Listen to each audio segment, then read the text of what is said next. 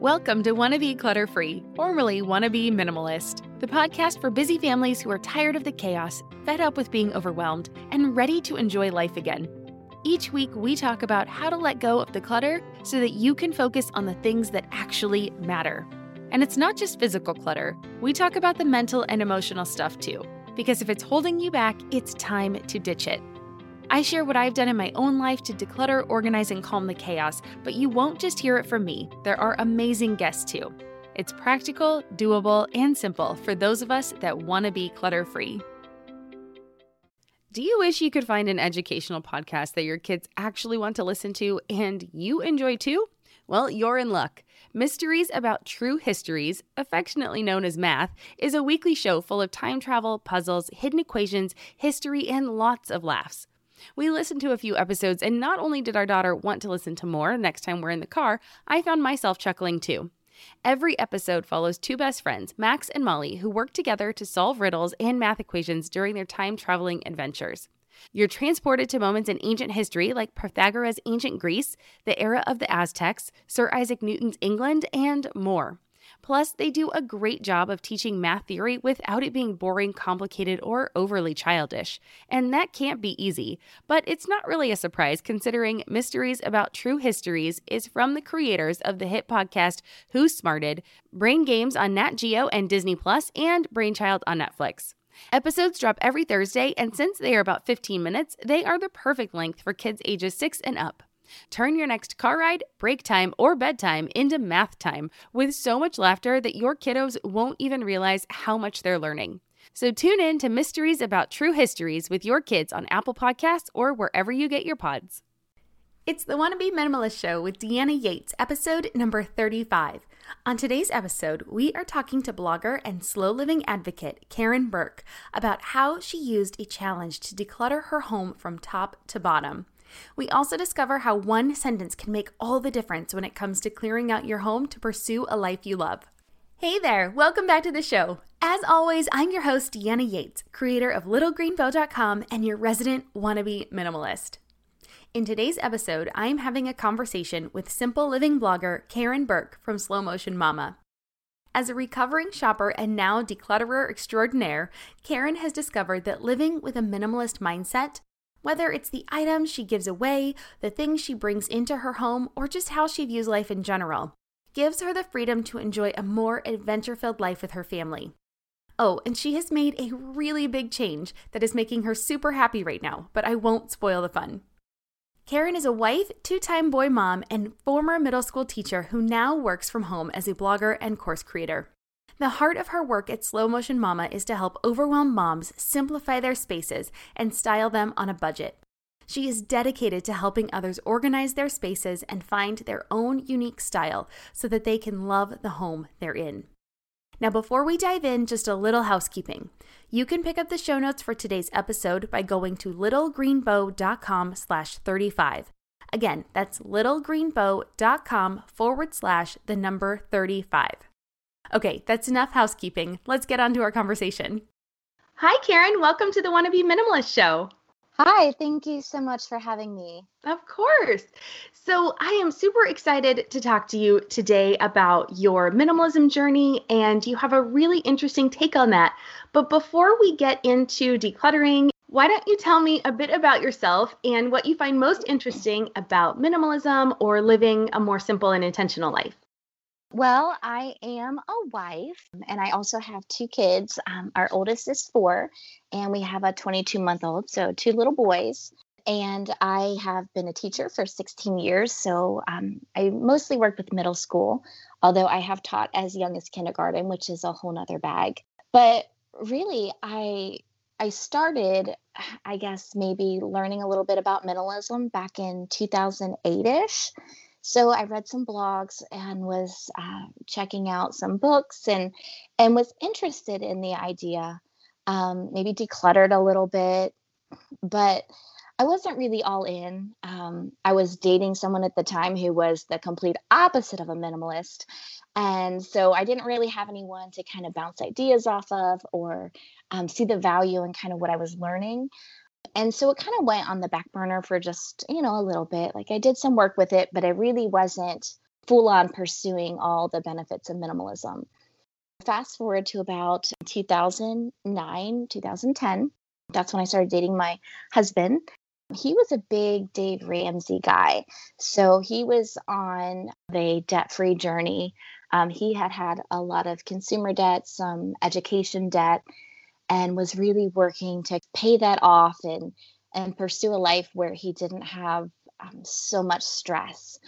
So, I mean, at the time, it was really that time of the stock market crash and the real estate bust, and he was on reduced hours. His father had lost his job. His mom was a homemaker, so he had moved in with them to help them with their finances. And so there were three adults trying to make it on his reduced hour paycheck. So it was just a really difficult time for them. And I think that was really the thing that he needed to see, like, I have to live differently. We cannot live, with this kind of baggage. Even though it wasn't a ton of debt, it was enough with a small paycheck that it was really interfering with his ability to enjoy his life and find happiness. And so he was working on a debt-free plan, and I could get on board with that because I had binged some Susie Orman a couple of years before. So I was all about personal finance. And so we started joining in together, just kind of eliminating debt. At the time, I didn't have any except my mortgage. We kind of worked through that dating individually. And then when we got married, we finished paying off all of his consumer debt and his school loans. And then we tackled our second mortgage. And so our debt-free journey reignited that minimalist fire for me, because as we were learning to spend less and to be satisfied with more things, we really started to see that you didn't need as much to be happy as we thought we did. I think a lot of times in your 20s, you're guilty of overspending and, doing the things all your friends are doing. If it was, I probably had 15 pairs of pants that I needed to teach in. Like, I could have probably gone 6 weeks without doing a load of laundry. That was where I was at. Through our debt-free journey and reconnecting with minimalism, it really helped us streamline, what we need, what we don't need, and kind of showed us a vision for what we wanted for our life.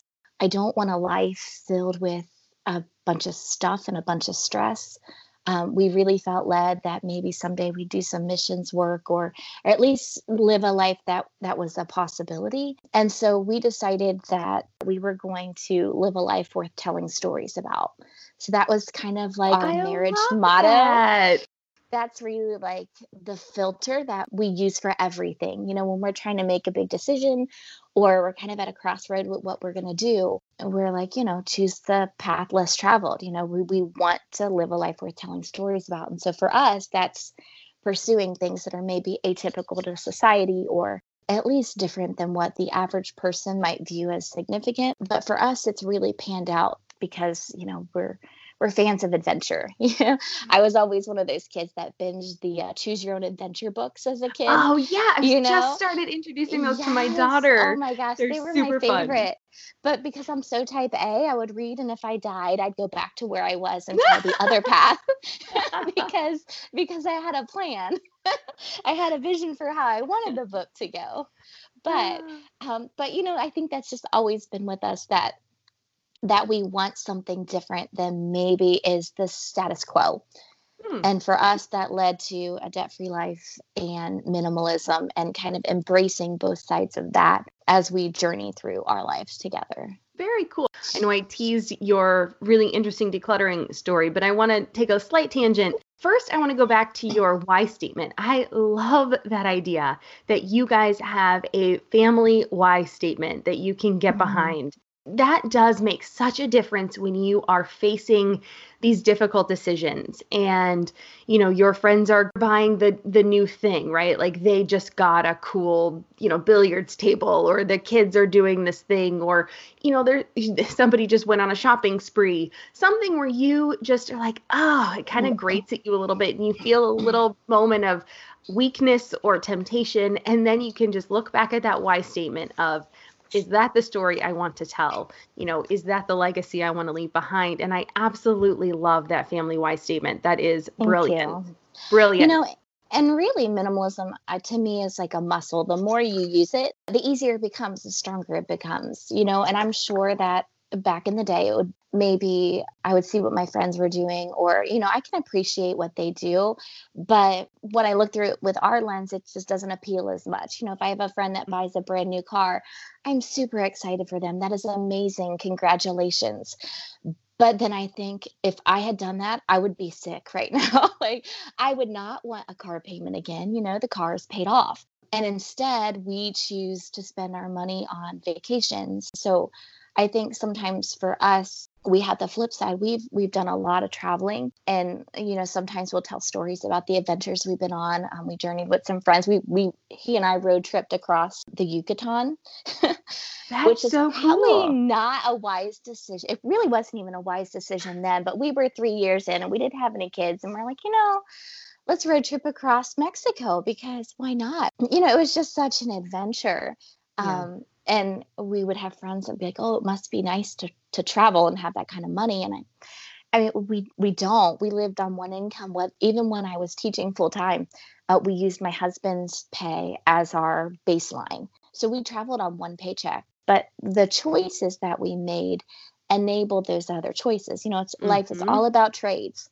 You can have a bigger house. You can have a fancier car. You could travel if you want to, but it's hard to do all of those things. Money is a very finite thing. So it's just choosing which avenues you want to pursue. And for us, travel and, living a more simplified lifestyle was really something that resonated with us. And that's really one of the things we connected on the most, because you came at it from a debt, trying to live debt-free journey. And we came at it from a traveling journey where we wanted to make that kind of same choice of, I'd rather travel, I'd rather have my freedom than have a giant house that's filled with stuff. Absolutely. Experience over stuff for us. Yeah. Absolutely. Yes. So you've kind of talked about how you've made that choice. Are there any other ways that minimalism has factored into traveling for you? Whenever we think about a big life purchase, we always go through that filter of a life of adventure.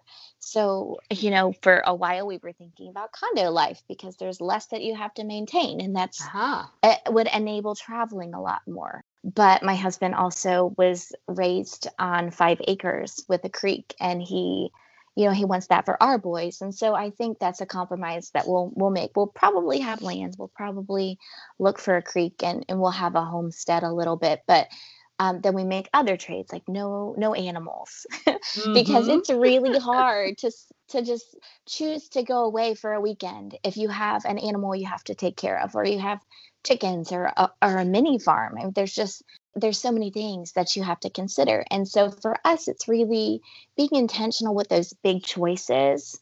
So that way you have more opportunities in the small things. So for us, it means a smaller house, less to maintain, less to deal with. And a smaller house means less that you have to pay for it. So that's more money to travel. All right, let's bring it back to decluttering and living a more minimalist life. And obviously, we can talk about those big choices, but how has your home and your life changed since you've decluttered? Because you've decluttered a lot, so I'm interested. We have. So there are obviously the tangible benefits. We have more time. We're able to connect more to others. I spend less time cleaning, less time organizing stuff. And because our house is generally presentable, random hosting happens all the time. And I'm not worried about what my house looks like. But it's a lot more about like a heart and a perspective shift that we've experienced since decluttering. We've been to some of the places that are the poorest in the world. And you see people that have, dirt floors and at best might make $1 a day. And they're incredibly happy people, because they have that perspective that what they have is enough. It comes from within. No amount of stuff is going to bring contentment. And so by decluttering our home and really focusing our life on what our truest priorities are, it's made a peaceful home for starters, and it's given us a lot of opportunities.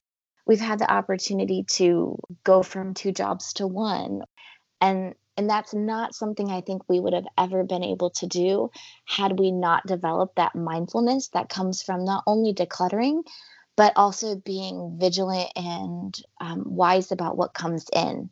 I think a lot of times we're good at getting rid of the stuff. We'll take it to donation centers and we pass it on to people and we feel great about, oh, look at how much I got rid of. Well, that's fantastic. But then how much are you bringing in? Because if you get rid of 1,000 things, but you bring in 1,000 things, the only thing you've done is redecorated, or you've just traded one thing for another. And so it's a two-pronged thing for us. It's about decluttering and removing the stuff we don't need from our home and our lives. But it's also about being really particular about the stuff and the commitments that we bring back in. Yeah, it's a brilliant point. You can't just get rid of it all and then continue buying it. So actually, I did. I love a good challenge. It's pretty much the only way I get anything accomplished. One year, I decided I was going to track every item that came into our house because I was curious, how much stuff is really coming in. And so every month I had a tally and I would if something came into our house, I would click. And it was amazing to me to see how much stuff still came in when we don't really shop. So what kind of things were they? What were they that you were tracking? So anything that came into our home that was a non-perishable, non-food item got tracked. Okay. So if my husband bought a new pair of shoes, it got on the tracker. If my in-laws or my parents bought our sons a toy, it got tracked on there. If we bought crayons or art supplies, like literally anything we brought in that was not a reusable thing like food or the toiletry, it went on this list. Because I just wanted to be aware. Here I was decluttering all, this amount of things, but how much was coming back in? And, some months were really good. There might be like 16 things on there and you think that's still pretty high.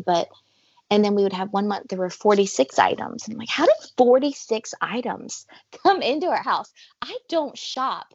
But, there was a giant bag of hand-me-downs. And usually my process is to go through it and then look at what they already have. Can I replace something? Can I declutter something we own to make room for this one?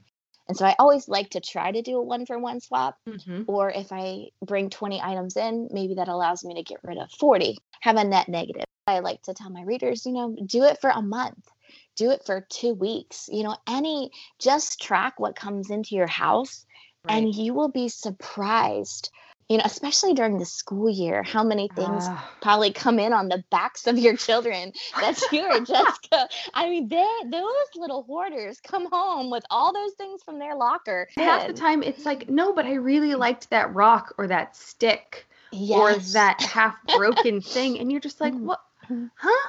Okay, you need a little treasure box. It goes in your treasure box. And if that's full, you go through it and you decide what you That's right. You have a storage container. That's whatever you can fit in that container, girlfriend. You rock with it. Those are your treasures. Teach that 1-for-1. All right, bring this treasure in. But what treasure are you going to gift to someone else? Oh, this half broken stick. That grandma will love that.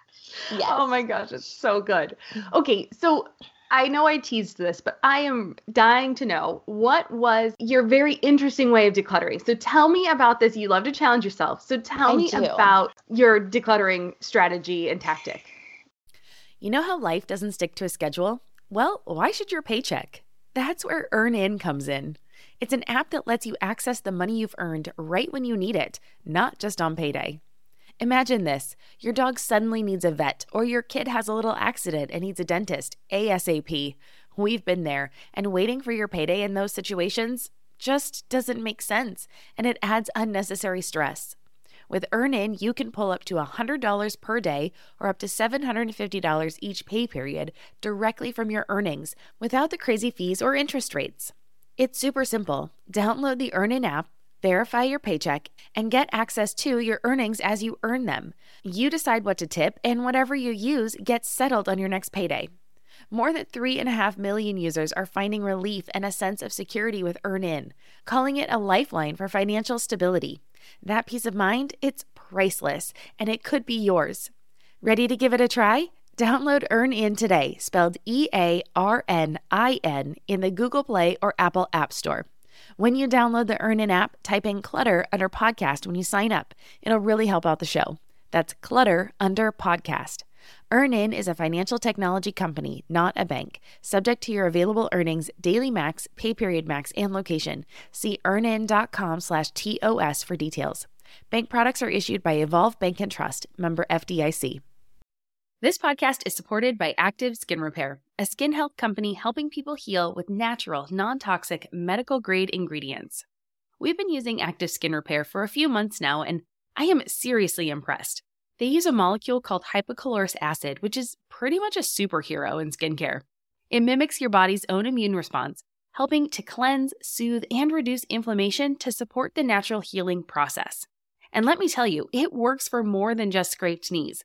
Whether it's sunburns, rashes, or even more persistent issues like eczema or acne, Active Skin Repair has got you covered. The best part? It's totally safe and non-toxic.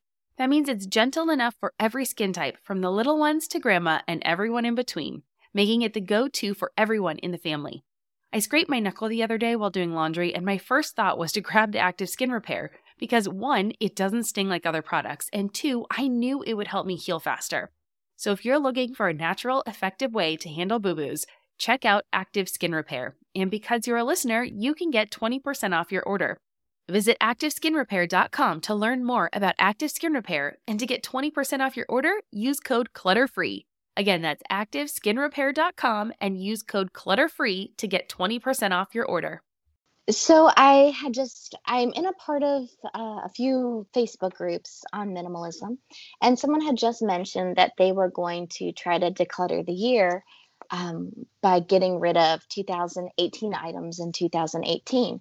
And I was like, you know what? That's a challenge I can get behind. I can do that, because I had just come from doing the minimalist challenge, their 30-day challenge. And that's the one where you get rid of one thing on day 1 and 2 things on day 2. Exactly. And 4, is it 3 things or 4 3 things on day? So it's just every day you add one more. So 3 on 3, 4 on 4, all throughout. With the goal of at the end of the month, you should have gotten rid of over 500 items. And the only rule is so there were a few rules. Whatever you decided to declutter, you had to get out of your house that day. And if you miss a day, the challenge is over, so it's a kind of a social challenge. You work with other people. So I had gotten a few girlfriends that were like, yeah, I think I could get on board with decluttering. And we tried it. Well, one was out at day 3. One made it to like day 5. I was rocking until about day 14. And it wasn't that I stopped decluttering. It's that I broke the rule. I didn't get it out of my house. Well, I'm not going to pack up my kids in their car seats and drive across town to donate it to this place that is a valuable place to donate every single day. So the rule didn't work. And I'm like, the thing is, the minimalists were like fellas. Yeah. They were not moms. Right? I have always felt that I love their message, and I can resonate with so much of it. But come on, guys. Right. It doesn't work for us mamas. Single men comparing it to the mamas with like the brood of ducklings behind them. And I'm sorry, we are not the same. Like you can't, so I couldn't fit in the rules. And so I wrote a post about how I failed the minimalist game, because I did. But those were the things I learned. I love a good challenge, but the rules have to be flexible. The rules have to work for my life, because my life didn't look like theirs. And chances are it's not going to look like yours. Everybody needs that flexibility. And so I thought, well, this is a challenge I could get behind, because it's still getting rid of a lot of things, but there was the flexibility. I had all year to get rid of 2018 items. And I thought I could do that, because it can ebb and flow. And I did the math, and I thought, oh, it's just a little over 5 items a day. So if you're like a bite-sized person, you could just say, all right, I'm going to get rid of either 5 or 6 items a day, and move through your house and just make that a part of your daily routine. And by the end of the year, you've decluttered over 2,000. That's amazing. And I'm not that person, but there are people out there that's them. Oh my gosh, you crack me up. And I love them. And I am like, you go for it. But I'm more like decluttering on steroids. Like give me an intense weekend and I'm just gonna like attack it. We're gonna live, breathe, decluttering the basement, and at the end of it we're gonna have 500 things in a box, and I'm gonna take that stuff out of here, and then I'm not gonna think about decluttering for a few more weeks, because I forgot. I got other things going on. And then I get to a place where I'm like, all right, we don't have anything going on this weekend. Let's get to the garage. Like it goes through cycles for me. And so that worked really well for me, having a whole year challenge, because I could have bursts where I could get rid of a lot of stuff. Or I tend to declutter when my kids are asleep, because that's the best time for them not to know that I do it. Because they're still young enough that you can get rid of are. some of their stuff and they won't know. And once they're older, that's absolutely not something I will do. Like, I completely believe in teaching your child how to declutter and giving them a voice in what gets donated or taken away. I would never take their stuff as older children who can recognize. But the baby's 22 months, so he has no concept of what, if it's in front of him, he loves it. It's the best thing. And after that, it's something else. So he's good. And my son, who's 4, is getting to that age where he needs to start getting involved. The biggest problem we have with him is he loves everything. He still cries if he sees the trash man take our trash, because that's ours. He has really strong connection issues to every little thing. And so I can't ask him, hey, do you want to get rid of this half broken Happy Meal toy? Because he's going to say no, because that's his, or it's something he thinks he needs, So I tend to declutter in spurts while they're sleeping, stuff that is just broken or they'll never miss, and they don't. I tend to try to have a challenge, like, all right, I'm going to try to get rid of 100 things in an hour. And so then I just grab a bag and I do that. And then later I'll sort through, like, this is trash, this is, recycling, this can go to donations or whatever. But I set a timer and I set a goal, and that keeps me really motivated, because I like a challenge. I'm all about tricking myself into motivation. And so I had decluttered. I remember when we started the 2018 and 2018, I had told my husband about it. And he's like, okay, honey, that's great, but I don't think we have 2,000 items to get rid of. And I was like, bless your heart. You don't know what, do you not live in the same house as me? Like, oh no, we do, hon. But he's always supportive, but he didn't ever think we had a problem. And I'm like, okay, well, I'm just going to show you that I can get rid of 2,000 things and you're probably not even going to notice. And sure enough, and wouldn't you know, I decided I'm going to start that huge challenge, and then surprise, we end up pregnant. I would have never signed up for that had I known that was going to happen. But because I'm super goal oriented and I had that goal already set, I'm just doing it. So I watched a lot of Marie Kondo on Netflix with all that morning sickness. And that was just like, it's kind of like watching an episode of Hoarders. You're like, I got to get rid of all my stuff. And so I did declutter all of our closets the first week of January. And I'm in our office, and I got over 700 items donated or decluttered in 1 week. Yeah. Wow. And then I just kind of did a little bit here and there throughout those first trimester months, because they're terrible. And I really wasn't too far behind. I was only maybe a handful of items off halfway point in July 1st. But then, it was pulling up the rear at the end. It was New Year's Eve. And I was like, all right. I was down there with my newborn. Right. I was in the basement with my newborn. I was like wrapping him, I'm like, all right, buddy, we've got 72 items. We got 6 hours. Actually, I got rid of 2,048 at the end of 2018. And my husband was like, you're right. I didn't think we had that much, but okay, let's do it again. So we did it again. Wait, he was the one that suggested the second year? Because he was like, okay, you're right. But we weren't finished. He knew, like, the basement and the garage were kind of the 2 areas that are his that I haven't done a lot with. And those were the 2 that I'm like, honey, there's 2,000 things just in this spot. Like, I can assure you, we can get rid of more. And so once he was like, okay. And I wanted to do it again, because to be honest with you, when I started the goal, I thought by the end of it, the house is going to feel like I wanted to feel. Like, you have a vision in your mind for what your house is going to look like when it's simplified and it's beautiful and everything comes together. And there I was, and with my 3-month-old and the 2.5-year-old, and we're looking around and I'm thinking, I'm not there yet. I think sometimes the temptation is to quit at that point, like I did the thing and it still doesn't And it feel didn't like work. I like, Yeah. it's a failure. But instead I thought, well, I'm just going to do it again. You know what? And that's when I did Marie Kondo. Never mind. So I decided I found that in 2019, and that's when I did the 700. That's right. But what was interesting is I could have quit at the end of 2018. And instead, I continued on and I said, I'll do 2019 and 2019. I decluttered that 700 items in 1 week, the first week of January. And it was at that point that I looked around and I thought, now this is it. Like, this is what I was expecting. I was just 700 items short. That's when I started to really feel it in our home. And the realization came that I almost quit right before I got to that point.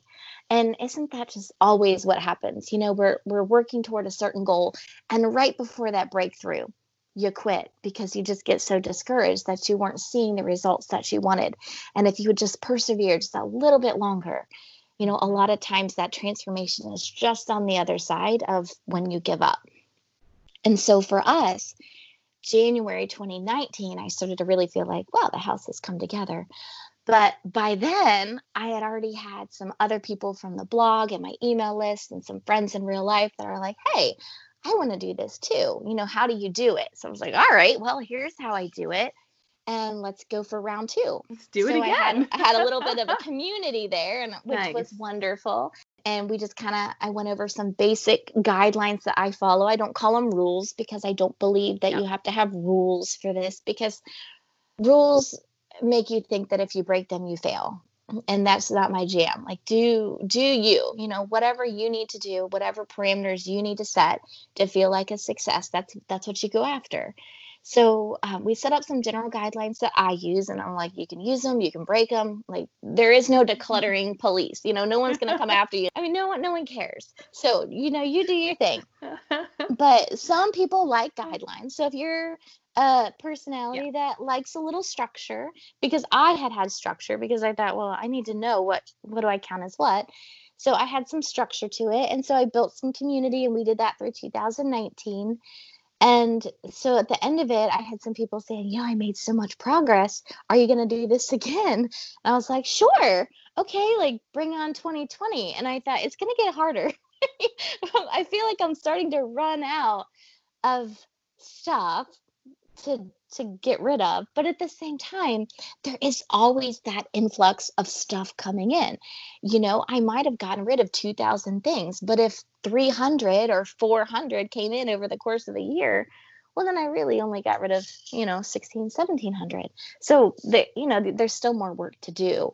The more intentional you are about not allowing stuff back in, the easier obviously it gets. But so we're rocking and rolling with 2020 and 2020. You're doing this again. So this is your third year. Yeah, okay, we are about to approach the halfway mark, right? Because July 1st is our halfway. So if anybody listening wants to join in, they could do 1,010 in 2020.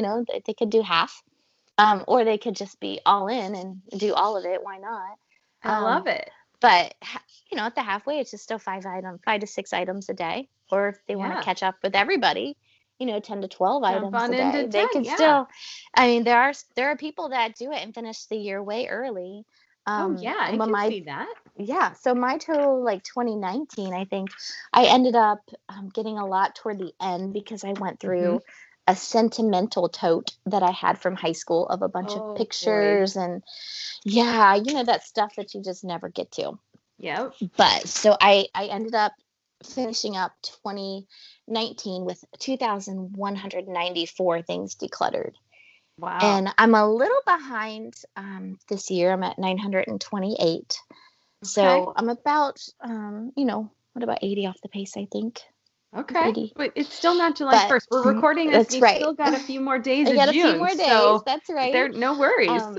But my total since I started that process is 5,168 items so far. Wow. Okay, we were talking about this pile of papers and what counts as an item. What are you counting as an item?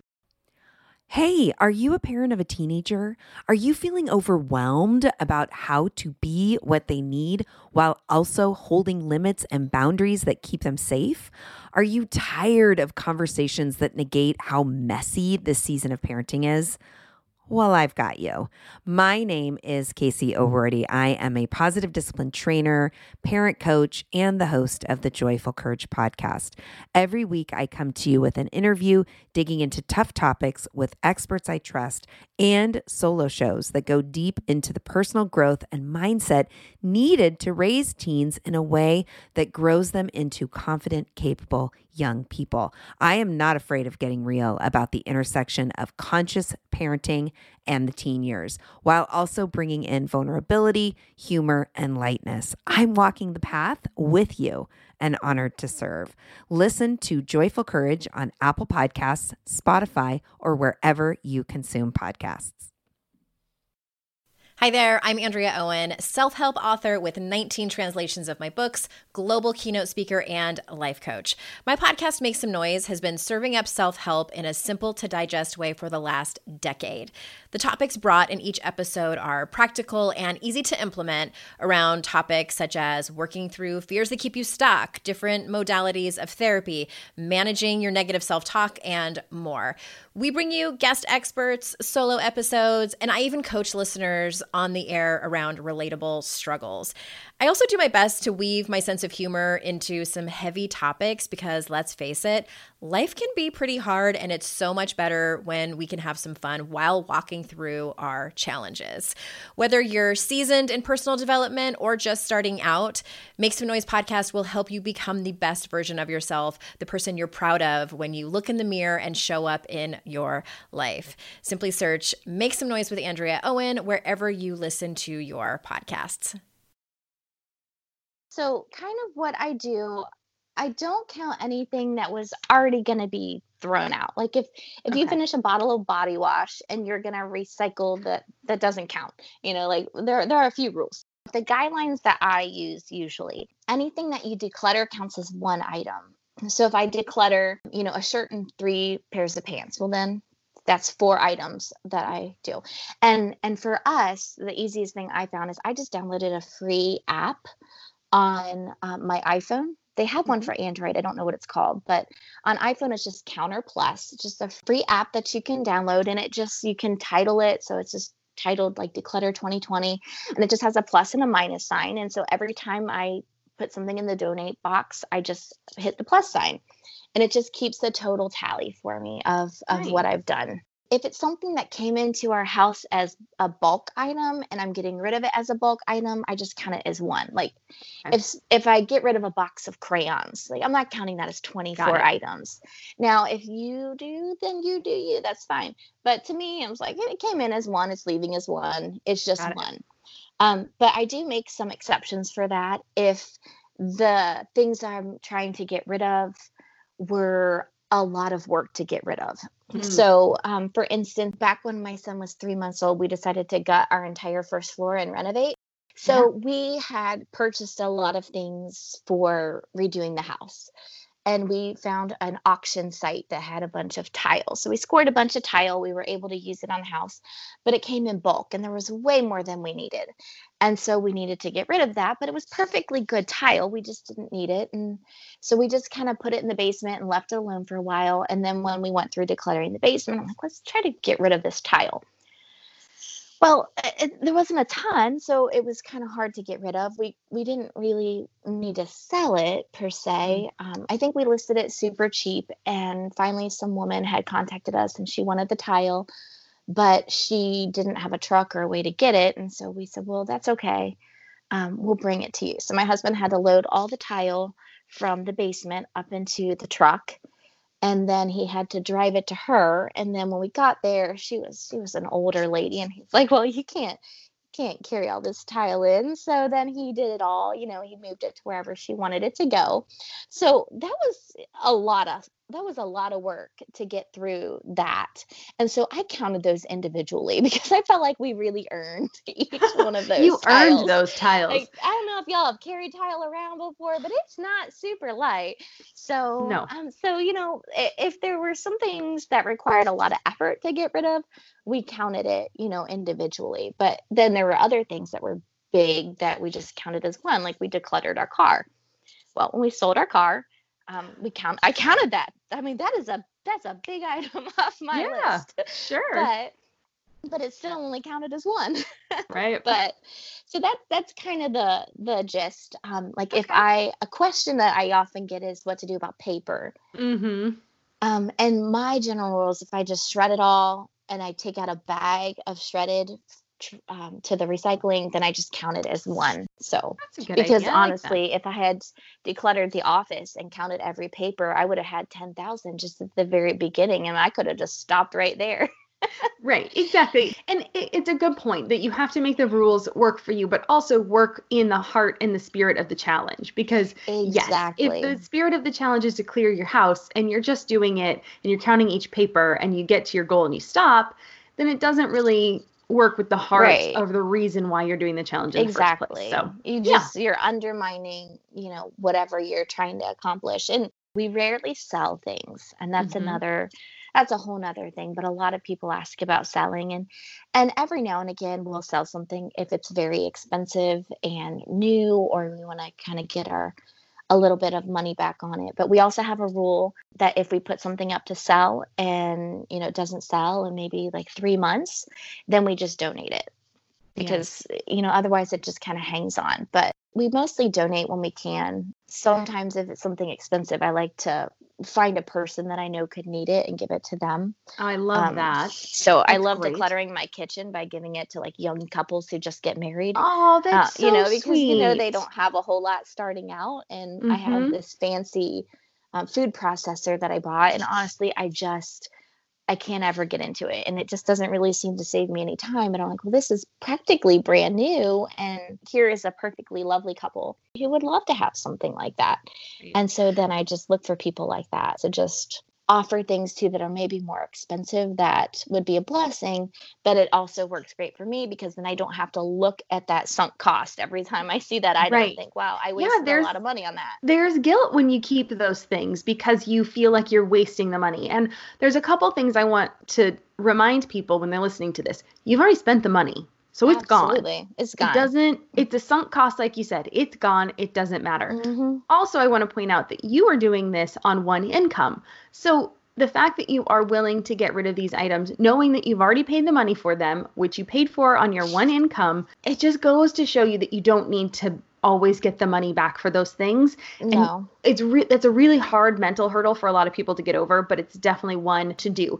Things that we sell generally tend to be kids items, like big kids toys, like dollhouse, or like those expensive things that they didn't use for very long, and so they're still in really good condition. And then like electronic things, like we sold a digital camera one time, or things that were really expensive. And I always, my starting point is 50% of the current value that you could buy it for. So like if I bought a camera that was really expensive, it was $500, but now I can buy it on Amazon for $250. Well, I'm not going to be able to sell it for more than $125, regardless of what I paid for it 5 years ago or whatever. So I think that's the thing too. People put their current like what they paid for it, like that's still holding that place in their heart. And that's not what it's worth. Just because it's worth that to you because you've owned it, nobody else cares.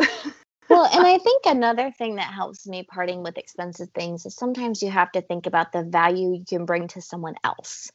It's not bringing any value to my life if I'm not using it and I feel guilty when I look at it. Whereas if I can give it to someone who's going to use it and has, a lot of value in that thing, then that's money well spent. I just consider it like, oh, it's like I bought them a gift. I bought them a very nice gift. If you were starting your minimalism and your simple living journey over today, knowing what you know now, what is the first thing you would do? If your friend was starting, where would you tell her to start? I think one of the things I would say, aside from decluttering, is that focusing on what you're bringing in. I think that's the piece that a lot of people miss. we get excited about getting rid of all the stuff and how good our house feels.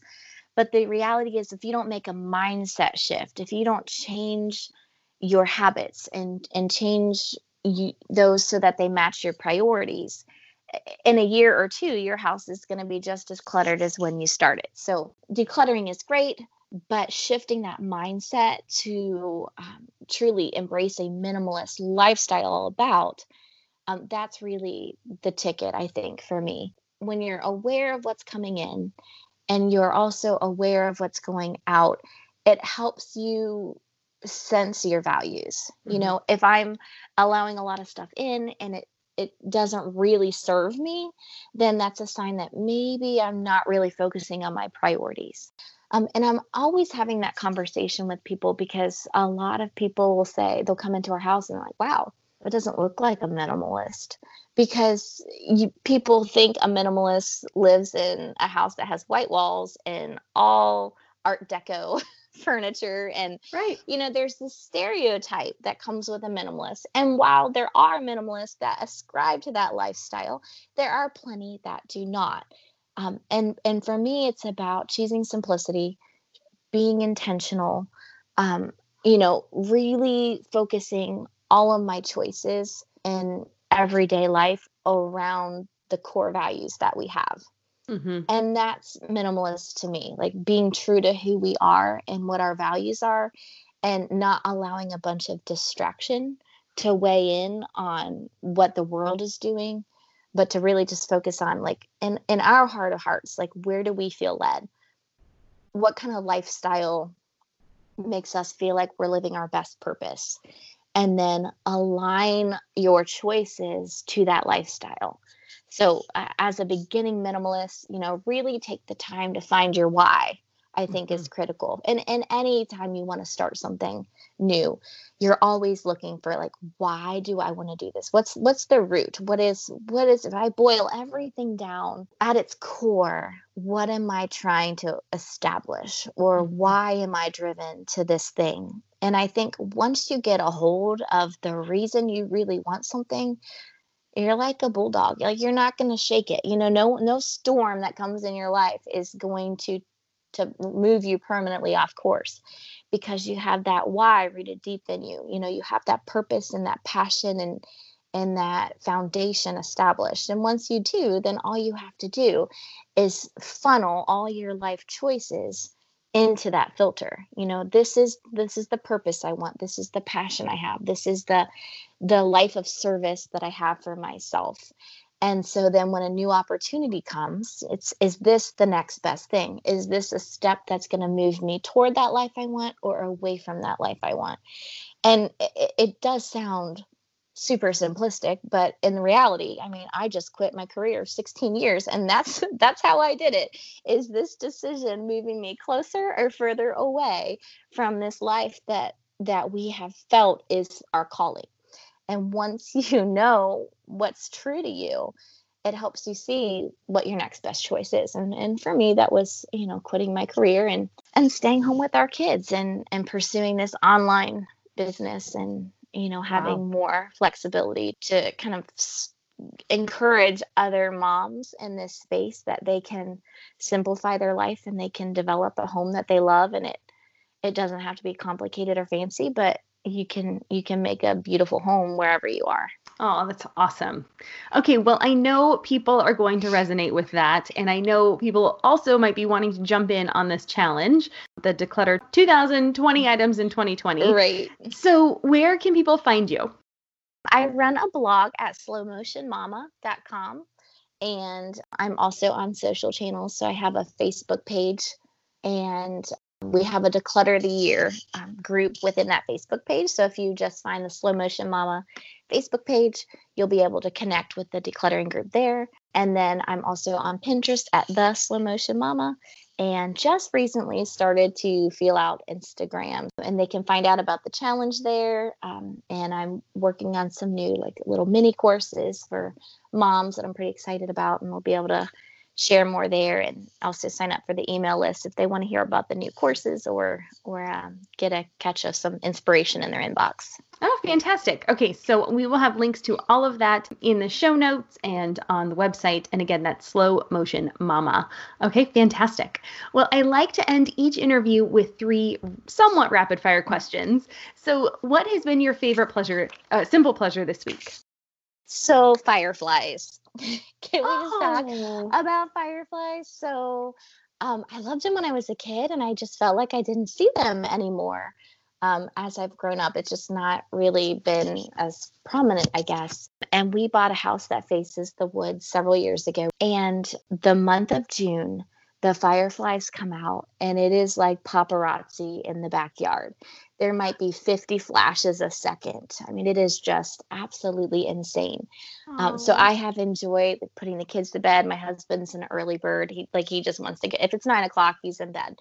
So everybody goes to bed, and I've been sneaking down to the deck and just enjoying that super dark outdoor time, just watching the fireflies and just kind of appreciating that like childhood throwback that I haven't seen in ages. Oh, that's really sweet. I love these because you never know what you're going to get. So question number 2, what is the best advice about minimalism or habits that you've ever received? I think one piece of advice I heard a few years ago that's really stuck with me is kind of in the line of habits, but it says you can have success or you can have excuses, but you can't have both.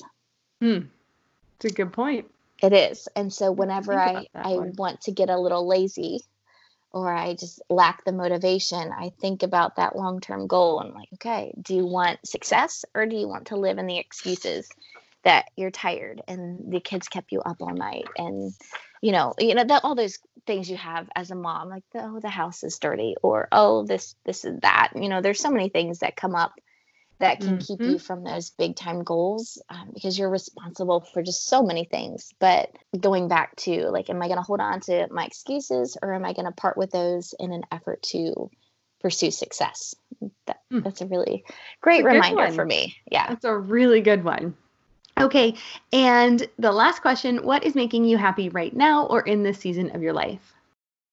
Well, definitely quitting my career, I'd say, is the big thing that I am happy for right now. I mean, I love teaching. As I said, my career started 16 years ago, and I taught, a handful of different things: math, language arts. I've taught gifted. I've taught technology. I've moved and done a lot of different things.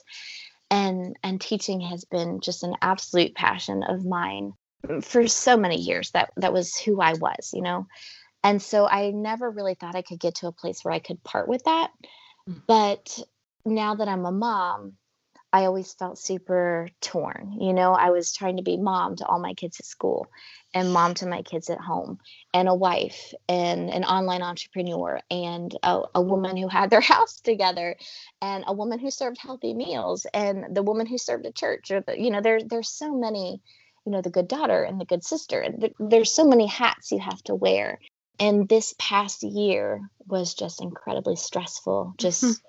It was stressful before COVID, and that really just amplified just the high level of stress. And it was really taking a toll on my health.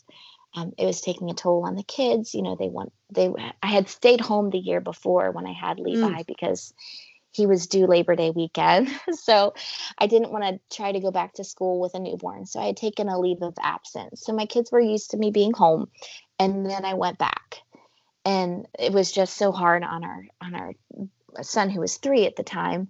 And it was hard on my husband because he was used to me being home and the house kind of running and having a rhythm. And then suddenly I was working 60, 70 hours. And so was he. And, who was raising our kids? It felt so out of alignment with what our goals were.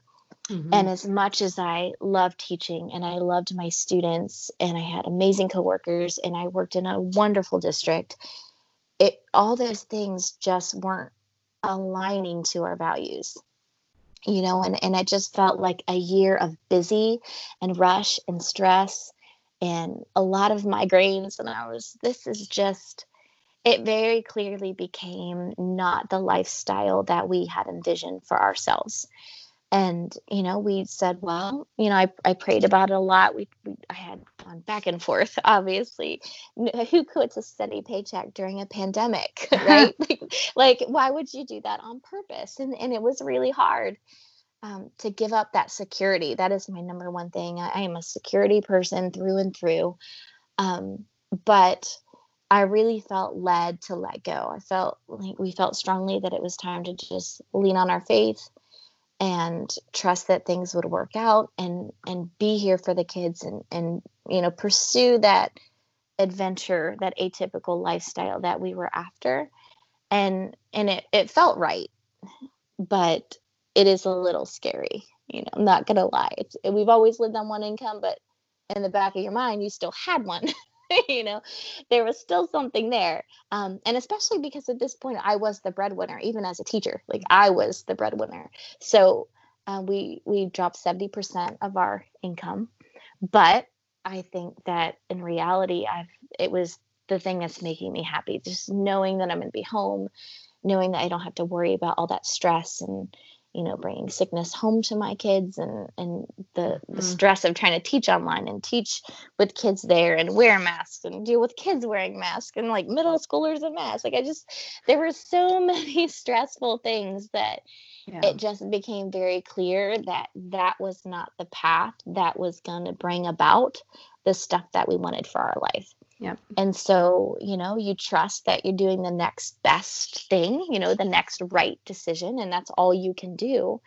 And, we just trusting in it and we're just moving forward. And so there's a lot of excitement right now, just that, okay, like we're doing this, the safety net is gone and we're trusting fully in what we feel like is our purpose. And while it's a little bit scary, it's also a really exciting place to be when you feel like you're truly doing the things that you've told yourself you're going to do. When you're finally aligning to what you feel like is the truth of your life and what you've been called to do, there's a piece there. I think that no amount of money can really buy for you. So we're excited I'm super happy for you. Congratulations. It's a huge decision. It just sounds like it's the right one for you. And I'm so happy for you that you are being able to fulfill your purpose. And thank you. Well, Karen, thank you so much for joining me here on the Wanna Be Minimalist show today. I've had a lot of fun getting to know you more and just share your story with our listeners. Well, thank you so much. It has been such a wonderful time. Oh, awesome. All right. Well, everyone, check out Karen, and I might have to jump on this halfway 2020 decluttering challenge. This sounds super exciting. Take care. Whew, that was a good one. I had so much fun talking with Karen and connecting through our views of traveling, living with less, and shifting your mindset to one of abundance. I completely agree with her idea of creating a why statement for your family. When you know your purpose or why you want to do something, it makes every decision you have to make so much easier. There is no more hemming and hawing. Honestly, it's such a feeling of freedom, and I cannot recommend this tip enough. Thanks again to Karen for being a guest on the Wanna Be Minimalist show and for sharing her journey with us. That girl knows how to declutter, and she makes me wish I had tracked the number of things I've gotten rid of over the years. Her number for the last 3 years is over 5,000. It makes me want to play along for the rest of 2020 and try to find half of that. So what would that be? 1,010 things to discard? Well, how about it? Are you up for the challenge? I'll post about it in my private Facebook group, so come on over and let me know if you want in on the Declutter 2020 challenge. You can find us by searching for Wanna Be Minimalist on Facebook or by clicking on the link in the show notes. Speaking of show notes, don't forget if you'd like to get all of the information for today's episode, including links to Karen's site and her new decluttering sprint guide, you can find it all at littlegreenbow.com/35. Once again, get all the show notes and the links for everything we talked about today on my website at littlegreenbow.com/35. And before we go, as always, I love hearing from you. So if you have any questions about what we talked about today or any other topics you'd like to see addressed, please reach out either via email at hello@littlegreenbow.com or on Facebook at facebook.com/littlegreenbow. That just about wraps it up for this episode of the Wanna Be Minimalist Show. Thank you so much for joining me today, and if you liked what you heard, it would mean the world to me if you would leave a review on iTunes, and while you're there, please take a second to subscribe to be notified of new episodes. And one final thing, be sure to join us again next Thursday when I'll be talking about taming paper clutter with an emergency binder. If your paper clutter feels out of control and you could use some help, then you do not want to miss it. See you next week.